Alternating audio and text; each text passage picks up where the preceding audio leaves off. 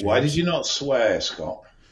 Because this is a family-friendly program where we discuss We're talking about illegal drug doses. How steroids. can it be a family-friendly program? Because everybody's on gear now.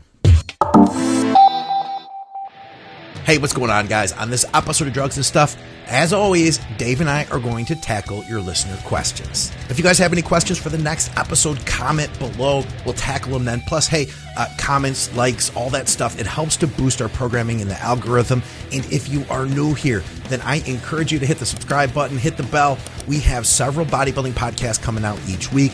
Tons of education from IFBB pros and educators in our industry that are helping you to be better at this sport that we love. This week, we will talk about setting up your cycles from maintenance to bulk to maintenance to cut. Then how much muscle can you plan to gain per cycle? Adding just a little bit of mint, like just a pinch of mint to your TRT. What else can I use besides DECA for a bulk? Test to primobolan ratio. Is my growth hormone real? How often should I take NPP? Plus a bunch more, guys. Shout out to our awesome sponsors, TrueNutrition.com. You can use our code THINK for some additional savings there. And shout out to supplementsource.ca. Oh, and shout out to everybody on Patreon. I appreciate everybody who's helping to support the programming. I've got links to all that and a bunch more down below, guys. Let's get to the program.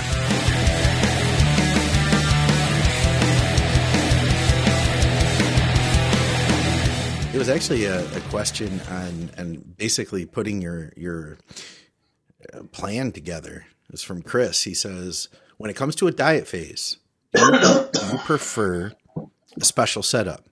Example being a bulk, then maintenance, then cut, then maintenance, then bulk, then maintenance, then prep cut, then longer maintenance, then bulk, etc.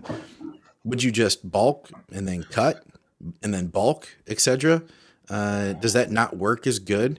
Would it be different for enhanced versus natties? So let's take a guy who's planning on doing a contest prep later in the year. He's bulking right now. How would that look? I think if you're assisted, the requirement of a period of stability or particularly coming off an aggressive bulk is definitely required. Yeah. It takes time for your body to accept new tissue as being permanent. Our body always fights to return back to where it was. So when you change your composition, be it more muscle mass or be it a loss of fat, there is a time. People have called it reset points and all sorts of fucking stupid terminology. But the bottom line is there is just a period of time that your body needs to adjust to its new parameters, its new composition. Yeah. If you change direction too soon, then the body is going to really make a lot of effort to return back to where it was. So if you go straight off an aggressive bulk into a cut, your body's going to drop some tissue just because it's trying to go back to where it was, and vice versa. If you go straight from a bulk to a cut, your body's going to look to rebound back with some fat accumulation. So it doesn't have to be an extended period, 4 weeks, 6 weeks. That's probably more than enough just to be consistent and allow everything to establish before you make a change. I would have said this is more prevalent in a user than it is in a natural. Because with a natural, you're always within your natural capabilities, whereas a user, you've used chemicals to go beyond that. Mm. And part of the change at the end of a bulk is the fact that you are most likely going to be reducing your chemical intake as well. So you've got two changes there. You've got a lack of chemical support, and you've got your body trying to accept the new position it's in. So I would always, where possible, go for a period of stabilization. It isn't always possible. Show seasons can be demanding. Show timings can be demanding. And sometimes you don't have a choice. And in that case, then I would say the transition just needs to be controlled. So rather from going from, say, a heavy bulk at 5,000 calories a day, waking up one morning and go, you know what, I'm going on a cut and starting at 2,000. Yeah. You're progressive with the way you reduce your calories into your diet. Yeah, I could see that. Where also it would make a difference if you are enhanced. Do you go on to a do you stay on a TRT or cruise dose between your cycles? You know, if you come off completely, I feel like you are a lot more sensitive to losing that muscle mass you gained, you know? Yeah, I mean, obviously all these factors play into it, and often chemicals have a huge impact on it. But people tend to sometimes not always. I think people are very conscious on losing size when they come off cycle, which is why a lot of people struggle to come off cycle. Yeah. And why we have this growth of high level TRTs or high level cruisers. Yeah. Because they're scared if they drop the dose significantly, they're going to lose the size they've gained. Absolutely. And though that can have an impact, the reality of it is if you're dropping size post-cycle, it wasn't size in the first place. You know, it was the drugs that were giving you that look rather than you having established and grown solid quality muscle tissue. Yeah. So something's not working. You need to go back and review your training and review your diet and see what it is that's in there that's not yielding you results that you can maintain. Sure. Yeah, a lot of times I think, where do you think people's biggest mistake is there? I said the biggest mistake I see people make is that they're too aggressive with their changes. Yeah.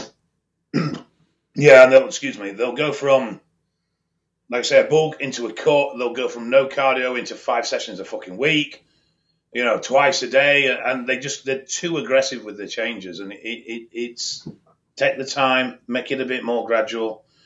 Obviously, if you're 30 weeks out from a show, you've got a bulk and a cut to get in that time, there's going to be some compromise. There's going to have to be to fit that time scale. It's as simple as that. Sure. But, you know, just try and plan that you need time to establish what you've grown, and your body's going to work with you much better if you are progressive with how you change it. Yeah. Yeah, that makes sense, man. I think, you know, too, we have to look at if you're losing size, like you said, is it really muscle? I mean, how much muscle do you think, and we talked about this on another podcast, realistically, somebody who's using gear, cycles after cycle, how much do you think is an average amount of real muscle that somebody would gain?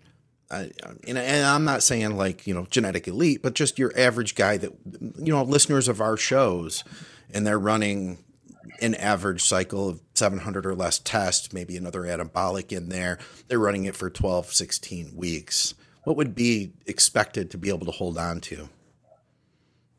I know it's hard to say.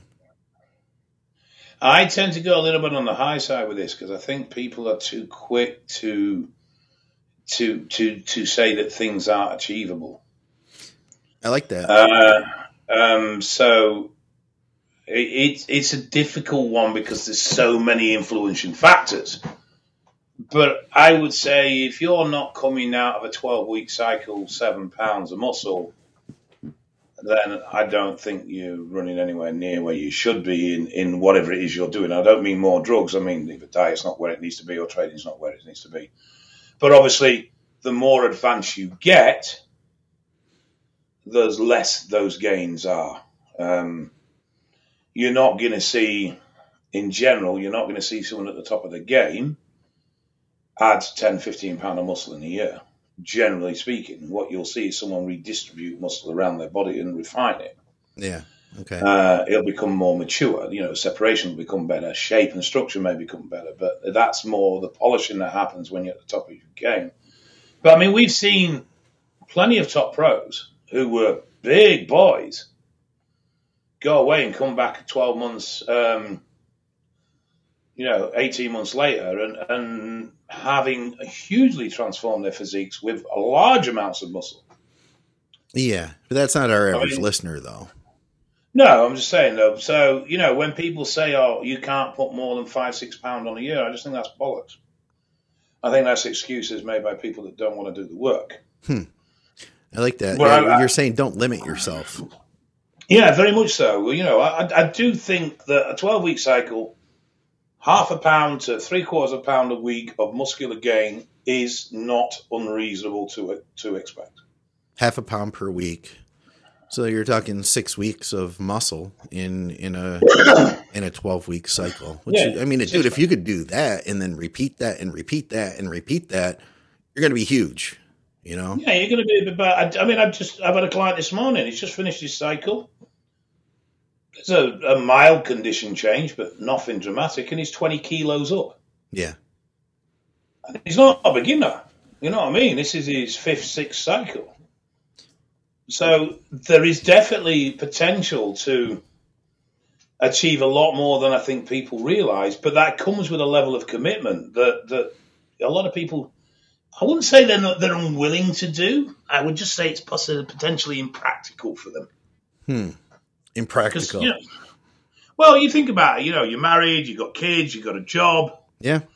You might work shifts, you might work weird hours, and you may just not, your physique may not be worth to you that level of dedication of time and sacrifice that it would take to achieve those goals on a regular basis. There's nothing wrong with that. That's about your own personal life balance. Yeah. And I would definitely support someone who says, you know what, if I put 6-7 pounds on a year, I'm happy, because I'm not willing to put my kids, my wife, or other elements of my life to the side to be selfish enough to focus on this and progression. To me, that's a much more balanced individual if you're not going to be making a living out of it. And heck, man, that's still respectable, honestly. I mean, if you're gaining 6 pounds a year, that's, you're going on 25 pounds after 4 years. That's some good muscle. Real 25 pounds.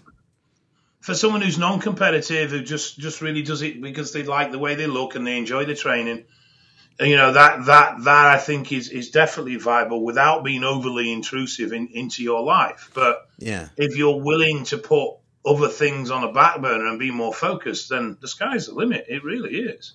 Yeah. Yeah, I can't help but keep thinking about this guy I'm working with who has a lot of potential, and he's in a position where he can make this his living, though he's not putting the work in right now. And the thing I have to remind myself is exactly what you're saying, man. Even though he's in a position where this could be real beneficial for him, if he's not in a position to want to do it, as his coach, I would love him to, but I can't make the guy, you know what I mean? And I can't fault him for it either. You know what I mean? It's like, even if you say you want to make a lot of progress, if you're not making that progress, then you need to maybe stop and reevaluate what you really want and be honest with yourself. Because I hear people all the time that are like, oh man, I want to gain all this weight. I want to do all these things. I think you're making a great point here, Dave, because if you really do want those things, you can have them, but they are going to come at a cost. And is it worth that cost to you? It sounds like that's what you're saying. Yeah, very much so. It's everybody. You've proved it. Everybody can work harder. Yeah. You proved it's whether you actually really want to. What do you mean I proved it? You proved it with under construction, dude. You gained massive amounts of muscle. At a big cost as well. Yeah. And not just the health costs. Though my family relationship is strong and never hasn't been, it's only in conversations post those projects where my wife has expressed actually how impacting on her it was. And she was incredibly supportive and would support me again. I have no doubt, as long as I wasn't risking my health in doing something else. But the point was, I didn't see those costs because I was too focused on what I was doing. Yeah. And if you are going to really push hard, it will become all consuming if you're going to give it everything you've got. And that's a big cost, considering the amount of people that do actually make it financially in this sport as a bodybuilder. And I'm not talking about as a coach, because that's a completely different way of revenue. But as a bodybuilder, to actually make a living out of this sport is not easy. But let's face it, you did not do under construction to make a living at this. You wanted to know. You had that drive, and I think that's what you have to really, you have to have that. And maybe if somebody's looking to grow muscle, split the difference. You know what I mean? You don't necessarily have to go in as far as Dave did. No, it's relative at the end of the day, isn't it? it's effectively going shopping. So I can go and I can buy a Mini, or I can buy BMW. Same difference. They're both BMW cars, Dave. They're both BMW cars. Well, this is my point. Just let me finish. Okay. But their prices are vastly different. True. Depends on the Mini, but yes. They perform essentially the same task. So it's like, is it important for me to drive in a car that probably has a little bit more badge prestige and therefore states that I have succeeded a little bit more? Or is it perfectly functional for me to just drive around in a cheaper car that does everything I want it to do, but doesn't cost me, which means I don't have the financial sacrifice in able to have that vehicle or run it? Yeah. And it's nobody needs a Lamborghini. Do they? Fuck. They're shit to drive. They're uncomfortable as fuck. They're virtually impractical. They don't go anywhere. They cost a fucking fortune to run and maintain and everything else. But it says that you've achieved a certain level of financial accomplishment in your life. Right. But I mean, as a vehicle, it's fucking useless, really. I get your analogies. I get where you're going. Yeah. So yeah, it's the same with being absolutely massive. It has very little use for anything else. All right, I'll move on here. Let's see what else we've got. What are your thoughts on running BPC 157 throughout the entire cycle? Since it increases healing, would it not be beneficial to run BPC to increase and speed up healing so that the muscles can grow faster and bigger? I'm understanding that steroids increase healing, but wouldn't BPC 157 be doing it through a different mechanism? What would be a good protocol? Love the show. Thanks, Neven. Wrong one. What do you mean? TB. What do you mean, though? TB 500. Why? Not BPC. Because BPC is more tendon specific. So you're saying he should run TB 500 through his whole cycle, and that would increase. I'm saying that out of those two peptides that we look at for repair and recovery, that the one that's going to do more benefit to muscular growth and recovery is TB 500. Okay. How impacting that would be on a cyclitic level, I'm not sure. I've never known anyone do it. I really don't know. But out of the two peptides, TB is the one that you're looking for if you're wanting to improve muscular recovery, not BPC. Yeah. And if we're talking about inflammation, I mean, that's a whole other. I mean, we need inflammation to some extent. I don't know enough about TB 500, but training is an inflammatory process. We could take a lot of things to stop that inflammation, but we, to an extent, need that inflammation in order to get the muscle to grow. I don't know. Yes, that inflammation triggers growth factor release. So yes, you do need inflammation to grow. And that's one of the things about anti-inflammatory use having a negative impact on muscle growth, because it disrupts that process of the inflammation triggering release of PGF and MGF and everything else that comes with it. I had to throw this one up here. Dave is a Reliant Robin man. Is that Robin Reliant? Isn't the name of the car that you were born in? No, I wasn't born in it. I was transported to hospital in it. But that's how you say it, right? Robin Reliant? Yeah, well, Reliant is the make, Robin is the model. Oh, okay. So, however you want to say it, I don't suppose it really matters, does it? It's like saying, well, yeah, I suppose it is, because you don't really say Mustang Ford, do you? Yeah. Okay. What do you guys think of people who run TRT with 5 milligrams of mint a day? It seems to have a benefit unless it's just permablasting. We spoke about this before we went on air. I do remember it's a couple of years since I looked at them. Some studies where they were looking at MENT as an alternative TRT protocol. And I believe it weighed out quite favorable. I can't remember the dosing, but it would have been those sort of numbers. It was sort of 5-7 meg a day, I believe, or it was definitely low end anyway. It was very low. I think actually they were looking at about 25 meg a week. Okay. And they reported very good success with it. So from what I understand of it, let's say it is dated and limited at this time. Yes, it is viable. But like anything, it's about dose management in reflection to blood levels.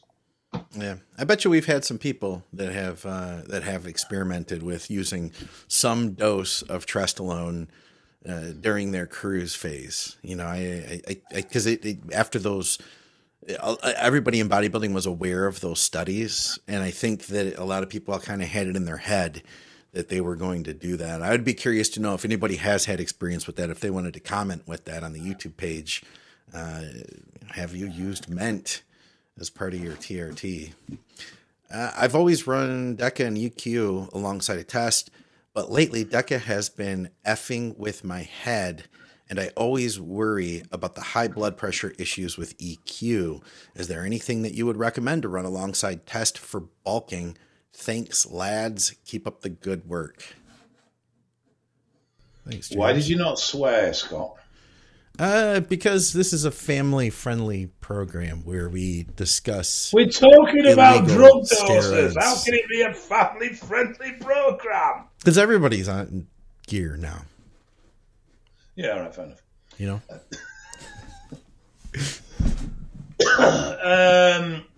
How do you know it's DECA that's fucking with your head? I'm curious. I'm not saying it isn't for 1 minute. I'm just curious as to how he's come to that conclusion. Is it because he's added the DECA in and then had a problem? I bet. I would imagine. I mean, it can do. It's not beyond its realms. Yeah, I've definitely known of people having problems with DECA that way before. Yeah. But then I've known of people having problems with tests for that reason as well. So, alternative to DECA. Yeah, I suppose really you are looking at EQ, aren't you? It is semi-similar in how it behaves. It's not going to be as good a bulking agent, and you are going to have to look at your bloods. He said, though, that he gets headaches from it. Well, that's because his blood gets thick, I would suspect. Okay. That would be my assumption of that symptom, is that you're getting headaches from EQ. Yeah. And I said, I always worry. When did he say he gets headaches? There's no mention of headaches there at all, Scott. You're making shit up. Oh, I thought he did. Let me read that again. Let's see. EQ along with test, but lately I've always run DECA or EQ along with test. Lately, DECA has been fucking with my head, and I always worry about high blood pressure with EQ. Oh, so he worries about it. Yeah. You saw Matt's comment. And you got the cabbage out. Ladies and gentlemen, Christmas cabbage.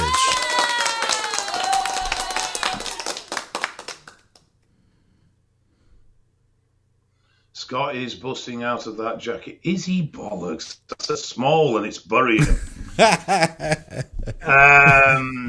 I would have said that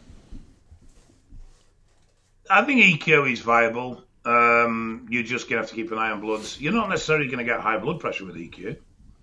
Keep some cardio in. Yeah. Manage your estrogen well. Diet. Yeah.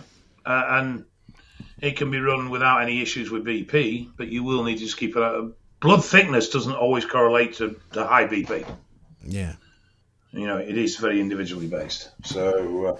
James is with us. He said, I never touched DECA for a year. Then last year it went to 600 milligrams, and that's when my head started to go. Okay. Have you considered running a lower dose and a combination? 600's a hefty dose, you know. It's a reasonable dose. I mean, you could go 300 DECA, 300-400 mass, 300-400 test, depending on what your total dosing is going to be like. I don't mind that. Yeah, I don't mind that. I find I will always stand by testing DECA for all-out bulking. But if you want to go a little bit more on the leaner side, I do think test DECA and mass works really, really well. You know, you run into this after you've been bodybuilding for a while. You're like, I've done test DECA. I've done test EQ. I'm going back into an off cycle. What am I going to do next? I tried using DHB in an off cycle once, and I felt like it was EQ like. You know, you stayed lean. I got strong. The thing is, as well, I think we get where we think, well, I have to try something new. Yeah. And it's like, why? Yeah. You don't. Yeah. I ran tested Deca for pretty much every fucking cycle I ever did. Yeah. Well, second time round. But you do, you get that in your head where you're like, and we want to know. I think that's what it is. We're like, man, what if there's another combo that I'm not using, right? Yeah, what if this is the secret? This is the magic potion that unlocks door A. Yeah, for me it was test EQ NPP. I thought that of insulin and growth. You thought insulin growth was going to be your... I thought that was going to be next level. Yeah, it wasn't, but I thought it was. Yeah, we should do a show about that one day. We've talked about it, a gazillion times. We could make that like our main topic. What about test your high dose of growth? Because we get asked that a lot. We talk about it a lot, but we could. I'm just throwing it out there. We could make it as a topic. My 27 IU a day. Yeah, it'd be a good conversation. Test E 400, NPP 350, Mast E 400, D-ball 40. That's his cycle. What do you guys think? This is Dino. The only thing I would be a little bit is the D-ball. Why? D-ball's great, Dave. You like it. And I think, actually, if his Mast is genuine, that cycle will better run with no AI and be very, very comfortable. Yeah? Until you have a D-ball, and then you're going to need an AI. I could see that. We did have a question about... So I've got T-ball, but otherwise, yeah. Oh, T-ball. I could see that. How about this one, then? Now that you're mentioning not needing an AI, last week we talked about if you're running Primo and Mast with your test, you may find that your estrogen gets crushed, and that kind of led to talking about using Primo or Masteron to control estrogen, basically without needing an AI, as you just mentioned here. What would be a good ratio of test to Primo such that would not really require an AI and not have very low E? This is an educated guess. And there are lots of factors that play into this, including your personal body fat level. Because if you're a fat fuck like me, you convert to estrogen quite readily. So that does play a huge impact in your estrogen levels, is how much body fat you carry. But I would go somewhere between a 1-to-1 or up to a 1.5 to 1 Primo to test.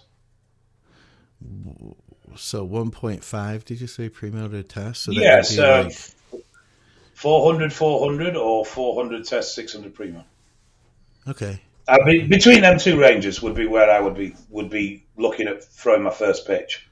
Okay. And then I'd test at week 5 or 6 and see where I'm sitting and decide from there if I need to alter things or increase or lower. But obviously we are accepting that the Primo is Primo, that it's dosed correctly, and everything else that comes with its bollocks, Right. I mean, that's what makes it so difficult, is you never fucking know. Yeah, until you see your labs, right? But even then, it's not that clear-cut. Yeah. As we discussed earlier on, we know people on 100 milligrams of test a week that sit at 25 nmol, and we know people on 300 mg a week that sit on 25 nmol. So there's a 3 times difference between their dosing to make the same results. So, I mean, that's probably an extreme example, but the thing is, it is difficult. And though you get a feel for averages, there isn't really any hard and set fast rules. I mean, I've been trying to work out what does my testosterone today, so what does today's level of testosterone, at what point does that reflect in my estrogen? Huh. Okay. How long after? Yeah. Is it 3 days, a week, 2 weeks, 3 weeks, 4 weeks? When does today's level be reflected in my estrogen level? Yeah. Because it's definitely not a one-to-one. Your test level now, your estrogen doesn't reflect your current test level. It affects your test level that's already passed. Yeah. Oh, this is a long one. Ooh, that's too long. Phew. Pass. Move on. He says he's a first-time GH user. He's been using gear for 4 years, 180 pounds. When he started cycling 4 years ago, he's 230 pounds now. Good job, buddy. About 12% body fat. I'm in off season telling you this because it's related to my story. He took 4 IUs of GH at bedtime for 2 weeks. Then he got bloods, or bloods, as you would say in the UK, and took 4 IUs before bed, before, what's it? Test. Before test, as well as early that morning. Oh, thank you. My HRT doc says my GH should probably be around 8 on 4 units. It was 3.66, but my IGF was incredibly high at almost 700. That's a big difference in those numbers, which he thought was weird. And my IGF, that high, looks like it's over 10 units of farm grade growth, which it is only at 4. He thought that maybe it's a peptide or something with maybe a little GH in it. My question is this normal? Because my fear of GH was fake, which seems to be a lot of things sold as GH. And what you think this could have been? Pumps were insane, hand numbness, and couldn't close right fist. Thanks. Right, so if I'm reading that right, he took 8 IUs prior to his test, 4 in the morning and 4 1 hour before the test. I'll bring it back up here. I think he was saying he took, let's see, took 4 IUs 1 hour before test, as well as early that morning. Yeah. Oh, no, right. So he took 4 IUs bedtime and then 4 IUs again in the morning prior to the test. So basically, in a short time, he took 8 IUs before the test. Within a 12-hour period before the test. Yeah, exactly. So what his doc thinks is that his GH might be a peptide. If it is, I want to know what the fuck that peptide is, because... Get me some. Yeah. Give me some of that. Yeah, definitely. No. If it was a peptide, you wouldn't have such high IGF levels, without doubt. Yeah. So I think what you're seeing is the carryover from the night before, as well as the morning compounding. Yeah, he said his GH levels were lower than expected, but he took... Here's the thing, though. GH is only going to be in your system for so long. Basically, you take your growth hormone, it converts through a cascade, and eventually your IGF builds. Now, that IGF is going to stay high longer. So IGF isn't something that just happens overnight. That's going to be the result of having taken the 4 IU before bed for all that time, and then dosing it up, a couple times before you took the test. I don't think this looks too weird to me. Also, just throw the question back up a minute. I just want to check something. Yeah. Which part? Right. So it doesn't say whether he was fasted. I don't think that matters, man. That's going to affect his GH levels. No, not if you're taking exogenous growth hormone. It shouldn't, because if you're taking exogenous growth, it's there, period. Yeah, but I thought the if you have an insulin spike too close, it can actually counter and lower the GH. It won't lower it. Now, if it was a peptide, it would, because a peptide's going to rely on your own natural production, and insulin would be working opposite. It would be like the yin to the yang. So if your insulin is up, you're not going to produce growth hormone. But if you exogenously take, it's kind of like the same thing. If you exogenously took 1,000 milligrams a test, no matter what you took for, like nothing's going to stop there from being that drug in that drug's in your body. I don't know why, but for some reason I'm very much under the impression that if you raise insulin, it will speed up the metabolism of the GH. I don't know about that. Scott would know. He's probably not with us. Scott, are you still here? If he is, I'm pretty sure that it. I'm pretty sure that it won't. But the growth is only several hours. So the shot he took the night before, I don't really see that as showing up on the test. But having said all that, I don't think his growth is anything particularly funky. Yeah, I agree. I think it sounds to be fairly reasonable stuff, and I think he's probably just overthinking things a bit here. They do, people, it's not an exact science, but people do testing on their growth hormone where they'll take, I believe you'd have to look on the boards, but I believe they take 10 IUs, IM, I believe it's like 2 hours before testing, irregardless of food. And he did that an hour before testing as well, which would potentially mean that his levels may still be elevating. Oh, an hour? Yeah, I don't know. But I would agree with you that it's not fake. No, I don't think it is.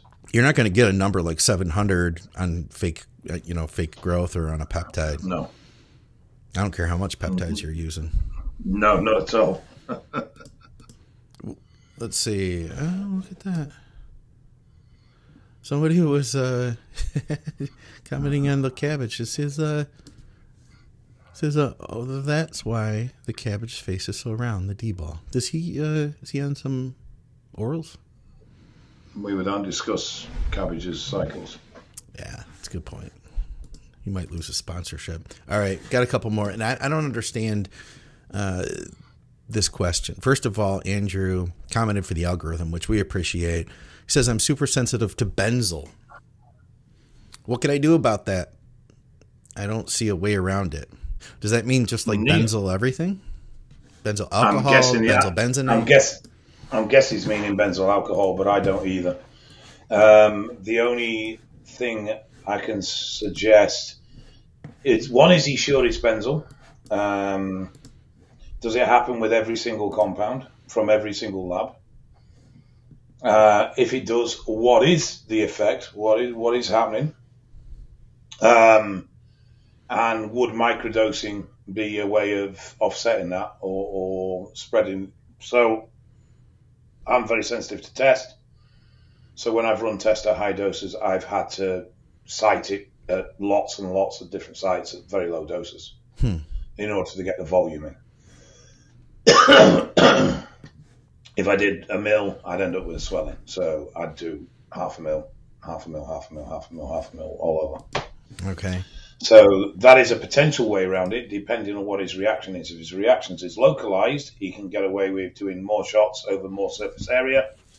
If it's a more systematic or system-wide reaction where he feels like dog shit or whatever it may be, then he may have to rethink it in another way. But I can't see a way around benzyl alcohol not being in your drug. Yeah. Because it is the standard manufacturing alcohol. And there's also the benzobenzenate or whatever you call it. Benzoate, the solvent, yeah. Yeah. What about if it is local? I think you've got a good call. You could also dilute it, with sterile oil. You could also look at sub-Q. Okay. Depending on what element of reaction you're having. One more. Actually, there was another question about bikini, which for you specifically, bikini competitors. I swear to God, I'll ask you that one after this. Mixed reviews all over the web in gyms.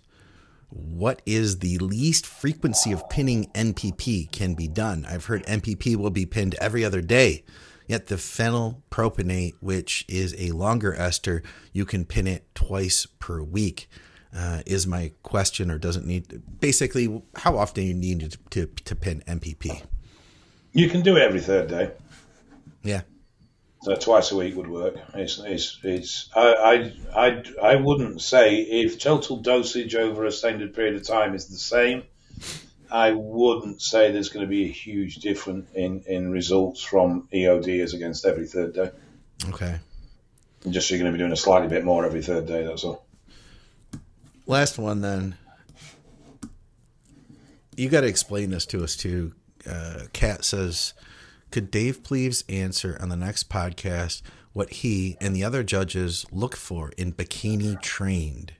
Is there someone that he could say has the perfect bikini trained athlete? What is bikini trained? So in each of the classes, you have bikini, you have a figure, and then you have trained. You have physique. So each of the bikini classes, the more they go towards train, the harder the look gets. Okay. So the muscle mass stays the same, but it's more the conditioning that changes. So the progression of a female would be bikini, and then it would be if you're leaner, bikini trained, and then if you carry more muscle mass, you'd move up into figure. Then if you're leaner with that more muscle mass, you've moved into trained.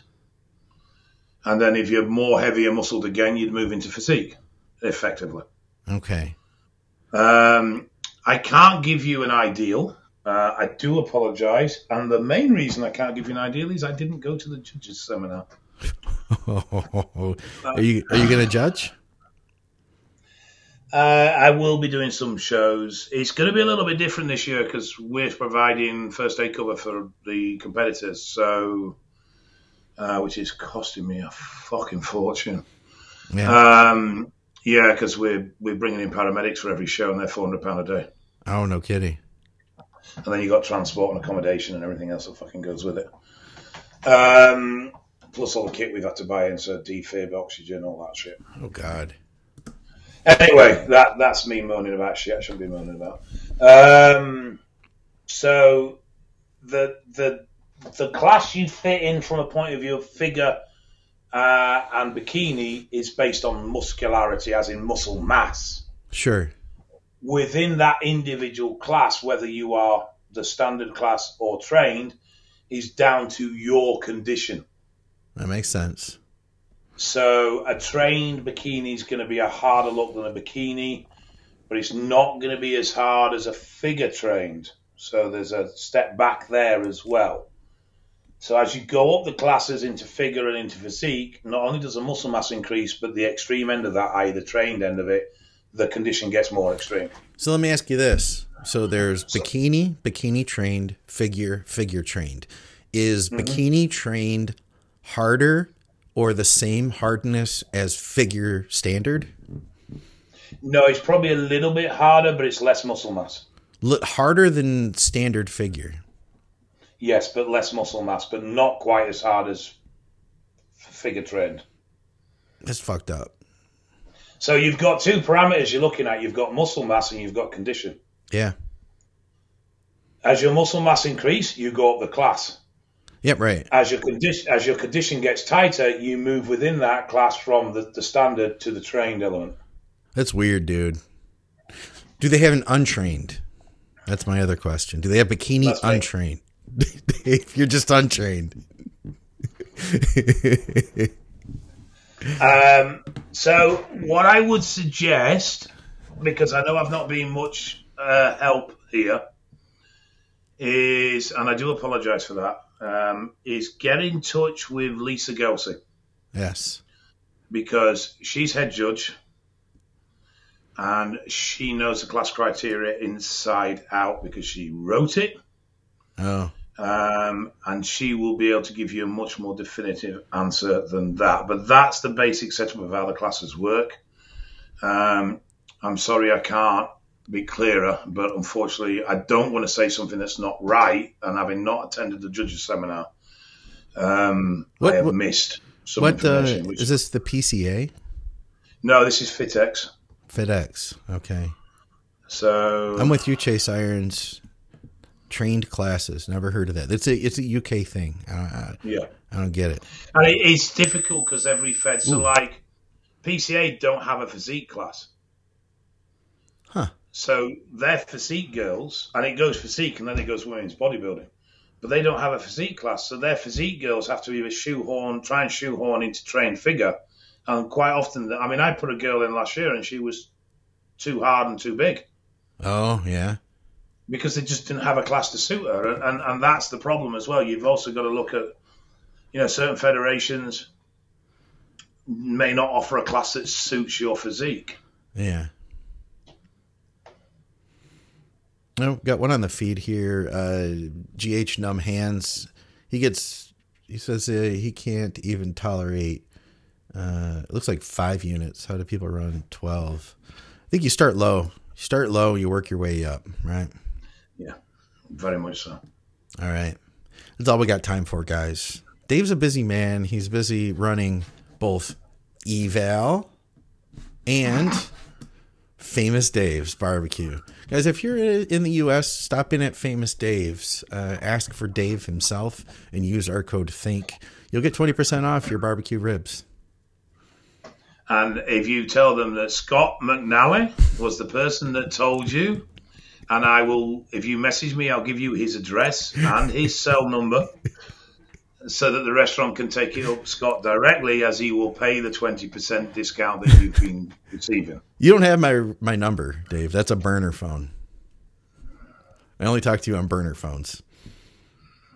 Don't try and cover it. I've got your number and I've got your address. Fuck, I'm screwed. All right, guys, we appreciate you tuning in. Thank you, as always, for all your feedback. For real, if you are in the UK, you can go over to Eval, reach out to Dave over there, get some lab work done. And if you are in the US, check out truenutrition.com. Use our code THINK. Ask me any questions you like about the flavors on the proteins and stuff. Canada, check out supplementsource.ca. Pick yourself up a pack of Ephedrine. Are you worth it? You're worth it. You're totally worth it. You're totally worth some Ephedrine. Dave, you're worth some Ephedrine too. Can you tell when Scott's managed to do something new on the computer because it just keeps fucking popping up on the screen every 5 bloody minutes? And with that said, it's back. See you guys.